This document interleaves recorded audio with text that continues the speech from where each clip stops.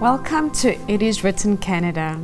Thank you for joining us in beautiful Kelowna, British Columbia. Our special guest again is Don Straub, a practicing clinical counselor who helps people struggling with everyday problems by giving them powerful, practical solutions. Don is going to look at the topic of acceptable addictions. Don, welcome back to It Is Written Canada. Thank you for this great opportunity to be on your program. Don, let me begin by asking you, what do you mean by an acceptable addiction? Our society, unfortunately, stereotypes addiction, and especially people with addictions. So many people just look down their noses at people with addiction. When really the truth is, most of us are addicted to something. It may be food, gambling, shopping, social media, TV watching, Netflix, video games, and my acceptable addiction, work. So, Don, would you say that some addictions are worse than others? I would probably lean that direction. Because like I say, some of the addictions that people have are necessary things in our life. Like we eat, we work, we shop. And not everybody develops addictions to these. So in the field of counseling, what we do is we question the person and we determine if they have an addiction or not by how adverse their life is as a result of that behavior. Like, are they functioning well at work? Are they functioning well physically, physical health? Their marriages, are they being adversely affected by their behaviors? And when a person's life in any part of their life is adversely affected by their behavior, we would label that an addiction. Because see, what happens with addiction is people will continue this behavior in spite of whatever pain it causes them, whatever adverse effects it has on them. In fact, people have lost marriages, they've lost their job, they've lost their money, they've even lost their children to the ministry, and they've even lost their physical health because they cannot seem to find control over this behavior. So Don, what causes people to develop addictions? Well, let me start with what the research says it's not, okay? Because there are myths. For instance, there is no genetic cause for addiction. They thought it was because it seemed to run in families. But with all the gene mapping that scientists do, we've never found any kind of genetic connection to addiction in the sense that there's a genetic gene for addiction. The second myth about addiction is that it's a moral failure. You know, just say no to drugs. If people could just say no to drugs and that would be the end of it, we wouldn't have the problems we have. But people can't say no. That's the problem. The third myth about addiction has to do with the fact that not every substance, not every behavior is addictive. For instance, thousands of people take opiates for surgeries, for pain. Only a certain percentage of those, a small percentage, actually become addicted to that substance or the different behaviors. So that's what we know about what doesn't cause addiction. But the research clearly shows what does cause addiction is pain. You see, pain is pain. It could be physical pain, it could be emotional pain. The conscious brain knows the difference, but the unconscious brain treats all pain the same. I could have the pain of touching a hot stove, or I can have the pain of shame, or anxiety, or depression, and pain causes the addiction. Gabor Mate, who is kind of a guru and a researcher of addiction, who used to work with people in addiction in Eastside Vancouver, has written several books and talks about this problem, and he would say it this way: the question is not why the addiction. The question is why the pain. See, pain comes in many forms. What I've discovered is that people in addiction, and I'm probably talking 99% of people in addiction, have one or usually more additional mental health diagnoses. They have depression, they have high anxiety, they have personality disorders, they have ADHD, they have schizophrenia, they have bipolar.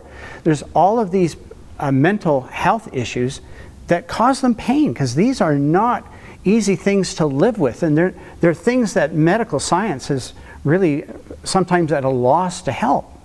And so they suffer from not only the pain of these mental disorders, but there's so much shame that's carried by having a mental disorder. They're shunned by family members. People don't know how to treat them. And then when you have these mental disorders, we often end up with job loss, which leads to homelessness, which leads to hunger, poverty, and all of this even adds more shame to a person's life. And this all adds up to even more pain.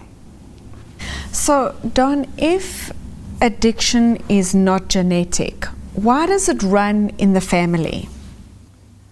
You know, it took us a while to figure that out, because it does seem to run in families. But what we've studied is that families perpetuate their lifestyle and their abuse to their children. There's a principle that goes, hurt people hurt people.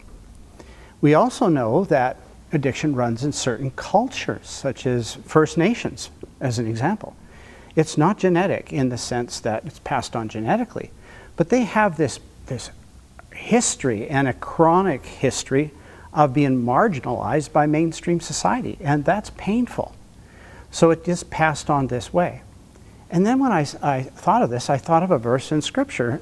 It's in the Ten Commandments, Exodus 20, where God says, I punish the children for their sins of their parents to the third and fourth generations. And I've always read that and wondered, what does that mean? I mean, does God actually punish innocent people for somebody else's sins? That does not fit the character of God. But then, you see, I remembered, like I said in the previous episodes, that in the Bible, it speaks like God actually causes what he doesn't prevent. And so when you think about it, he chooses to operate this universe on the law of freedom and love. And so if you just allow freedom, which he does, then that's how hurt people hurt people. And these habits, these behaviors, these painful hurts, these traumas are passed on generationally. But there's hope. Jesus came to break that cycle. The cycle doesn't have to keep perpetuating if we introduce into that cycle help.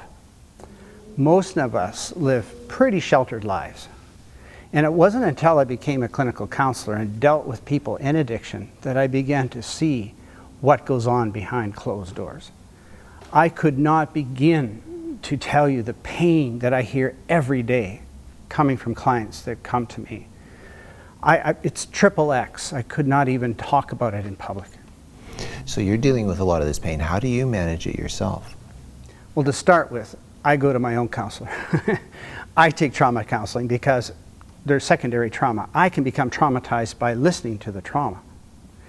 But in a nutshell, and I'm going to talk a lot about this in a future episode, I have learned from my own addiction to think differently about myself and to take care of myself.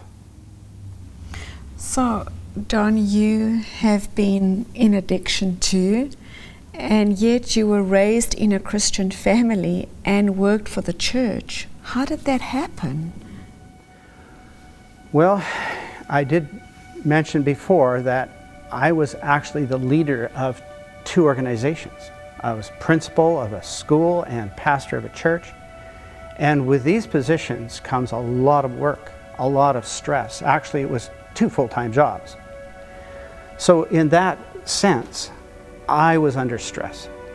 In addition to that, my wife Penny, as I mentioned in a previous episode, was really living on the edge of death for many years, 12 years, being kept alive by intravenous feeding within our own home. It was like a hospital, knowing that she would die any day, and could be any day. This went on for 12 years.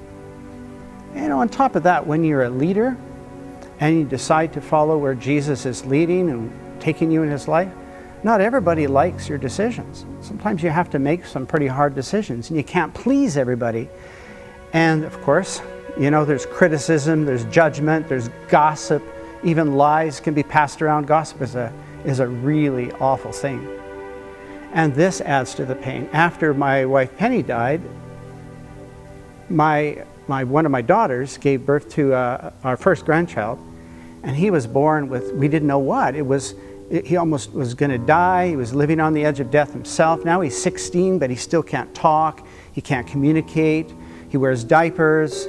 It's heartbreaking to see your grandchild and then your daughter and her husband going through the pain of this. You feel the pain yourself. I just felt all this pain. So Don, tell us about your healing process and about your discoveries. The details are in my book, but to keep it short, basically I came to a place in my life where I reached a burnout. They call it a burnout. It's actually called an adrenal burnout, because what was happening there, to cope with my pain, I was keeping myself busy all the time. Wouldn't let myself stop and take a break and rest. I had to keep working to keep my mind going in a good place.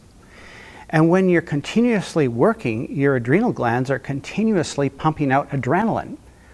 So actually what was going on is I was high on my own adrenaline. I was addicted to the chemical adrenaline. In fact, we know now that every addiction, whether it's a substance addiction or a process addiction like gambling or work, is actually still a chemical addiction. And my body was just pumping out adrenaline, and I was just riding the wave until I started to get symptoms. And it was a friend and colleague of mine who suffered a burnout himself as a pastor years before me, who came to me and said, Don, I'm noticing some symptoms. And of course, my wife, Juanita, she was noticing some things were off too. And so they asked me if I would go to see a doctor. So I promised them I would go to the doctor and I would tell them exactly what my symptoms were, what I was experiencing, what my wife was experiencing, what my friend was noticing. And there I was telling the doctor, and he reached for his prescription pad and he started to write. And I started to go, oh no, I don't want pills. Ripped it off his pad and he handed me this piece of paper. And it said, clean out your desk and do not report to work until I give you permission. And I said, I have 2 desks. I'm both a principal and a pastor. He snatched it back and he scratched it and rewrote, clean out both desks and do not go to work until I give you permission. And that was the beginning of a fairly lengthy healing process, which I didn't really probably completely heal for about 3 years. But within the first year, I knew I had to resign from both jobs, one at a time. But fortunately, I belong to a church who really believes in the holistic approach to health. In other words, we're biopsychosocial spiritual beings. So our body affects our minds affect our body, just as we've been talking about. Our thoughts affect our emotions and our physical body. And so they paid for me to go to a place for 2 weeks, which is called Silver Hills Guest House. And the manager there, Phil Brewer, was a wonderful person. And by spending 2 weeks there with a healthy diet and in nature and having these daily talks with Phil, I began to heal. And while I was there, one of the staff members told me to read this book, handed me this book. And it was entitled Never Good Enough by Carol Cannon, a book published by my own church. And I read that book, and it started to open up ideas, and it started to make me become aware of why I was thinking and why I was doing what I was doing. The essence of this book was that oftentimes when it comes to addiction, in fact most of the time, it's because we don't feel like worthy, valuable. Remember we talked in the past about our thoughts, how we put ourselves down, and I was never feeling good enough. I felt I could never measure up. And it wasn't necessarily to God, but to myself, to my church, to my family, and I would have to work harder and longer to feel good about myself. So how do you know that you are good enough? And that's the problem, is I was finding it out by assessing how many compliments I got. Don, good job, or Don, we can't do this without you. And that's what I was looking for. It was actually kind of as I found out later, an addiction to approval. I needed that approval to feel good about myself. And I realized that in my past, I was always, the last person picked on a ball game team. I was teased and bullied at school, pimples, skinny runt. And then from this book, I also found out that a lot of people are raised in good, healthy, religious homes and good, healthy churches. But because of some environments, it's like perfectionism. And we're taught we have to do it perfectly, or we're not good enough. And so I realized that I had never felt good enough to myself, to others. Now here's a truth that I've discovered, and I teach it all the time. As human beings, our greatest need is acceptance. We're wired that way. We're wired for connection, which means our greatest fear is rejection. And when our greatest fear is rejection, we will go to all kinds of ways to avoid being judged and rejected. And that's the thing about, being a leader. You're going to be constantly liked or not liked or judged or criticized. And I was trying to please everybody. So what I've learned is that if a person is going to heal from addiction, it must be done in an environment with 100% acceptance and non-judgment, which is what I do as a clinical counselor when my clients come to me, which is what we do in our live-in addictions treatment center, is we set up an environment where no one is judged for any reason at all. They're accepted and loved. Of course, we have to have rules. We have to protect each other from each other. We have to have boundaries, but we don't kick people out for doing this or maybe even using. We work with them, we have grace for them, and we help them learn from their mistakes. So, Don, it seems to me that the church should be a safe place for those that are struggling with addictions. Absolutely, it should be, because we talk about the church being a hospital for sinners, don't we? But unfortunately, it often is not. So many times within the church, people are judged. They're even dismissed or kicked out of church for some of the things, but mostly people just leave because they don't feel like they're accepted the way they are. The thing is, most of my clients, both in my private practice and in the Center for Addiction, are not Christians. And because of my ethical principles that I have to work with my license, and because of the fact that I work in a place that's funded by the government, we have to be careful. What we do is we honor everybody's religious beliefs as equal. We respect and honor them. Now, it gives me many opportunities, though, to share a little bit. And I will ask permission, or I will say something like, we're all worthy and valuable. And for those of you who believe in Jesus, you could tell yourself, I'm a child of God. And others are listening to that too, but we don't make apologies for that. We just don't force our religion on other people. So in what we do, we practice something called wellbriety. Wellbriety? Don't you mean sobriety? Exactly. I used to use the word sobriety for years and years, but then I've learned this new word called wellbriety, which actually comes from the First Nations culture. And I love it because wellbriety says what sobriety means. And so it's a very holistic approach. And people in addiction love that word wellbriety. I'm living in wellbriety because addiction has to go from a place of just not stopping something, but starting something new and different and healthy. This is how I illustrate it with my clients. Now, this is a game of pretend, obviously. So let's pretend this is real money, okay? So I will ask you the question, what's this worth? $100? Exactly. Now, we could say it another way. We could say, what's its value? $100. Exactly. Now you can see why I didn't want to use a real one today. So the question is now, what's it worth now? Nothing.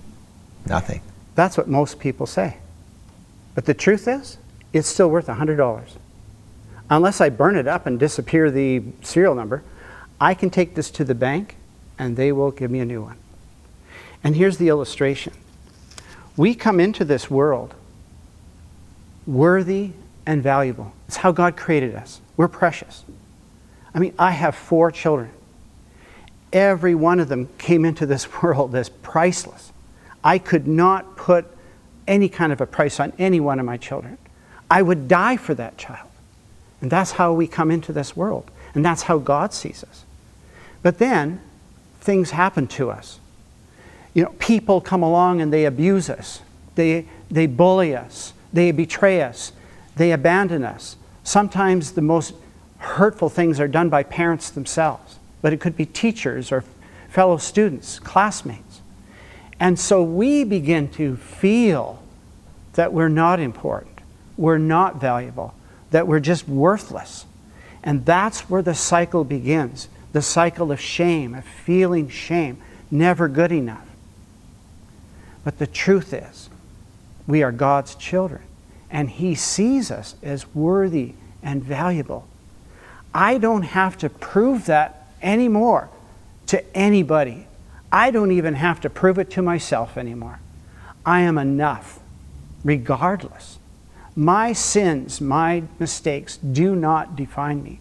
My imperfections do not define me. I am enough. This is all I needed to know and all I need to know.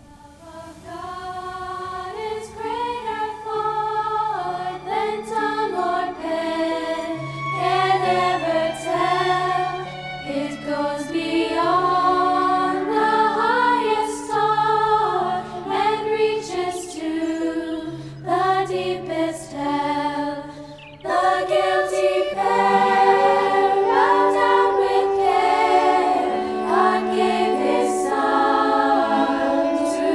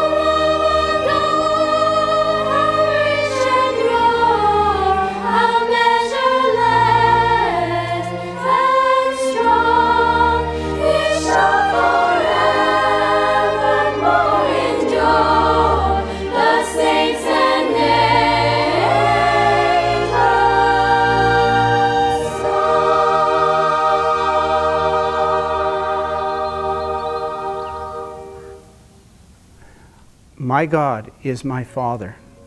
I am His child. He loves me regardless. To Him I am worthy and valuable. I am worthy and valuable. This is my identity. It's so true. This is our identity. And thank you for closing on that. I wonder if you could end with a word of prayer for us. Sure. Thanks, Don. Father, what a beautiful word to be able to say to you, the God of the universe and King, Abba God, Father God.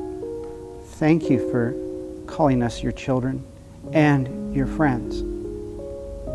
Thank you for showing us by your death on the cross our value and our worth. I just pray that everyone that is listening would embrace that truth and that our identity is in you, and we don't have to prove that value to you or anyone else, including ourselves. We thank you again in Jesus' name. Amen. Amen. Don, Mark, and I want to thank you so much for sharing that very important topic on It Is Written Canada today. Thank you. Friends, as Don shared with us, God's love sets us free from addictions. And we want to give you a chance to learn more about this freedom by sending you our free offer today, which is Don's book entitled Bridges to Freedom, Creating Change Through Science and Christian Spirituality. In Bridges to Freedom, Don shares his analysis of scripture and scientific research to help you enjoy spiritual growth, manage your emotions, and cultivate healthy relationships. To move closer to the Lord, get past your mistakes, and learn life lessons with the essential bridges to freedom described in this book. Before you go, we would also like to invite you to follow us on Instagram and Facebook, and subscribe to our YouTube channel, and also listen to our podcasts.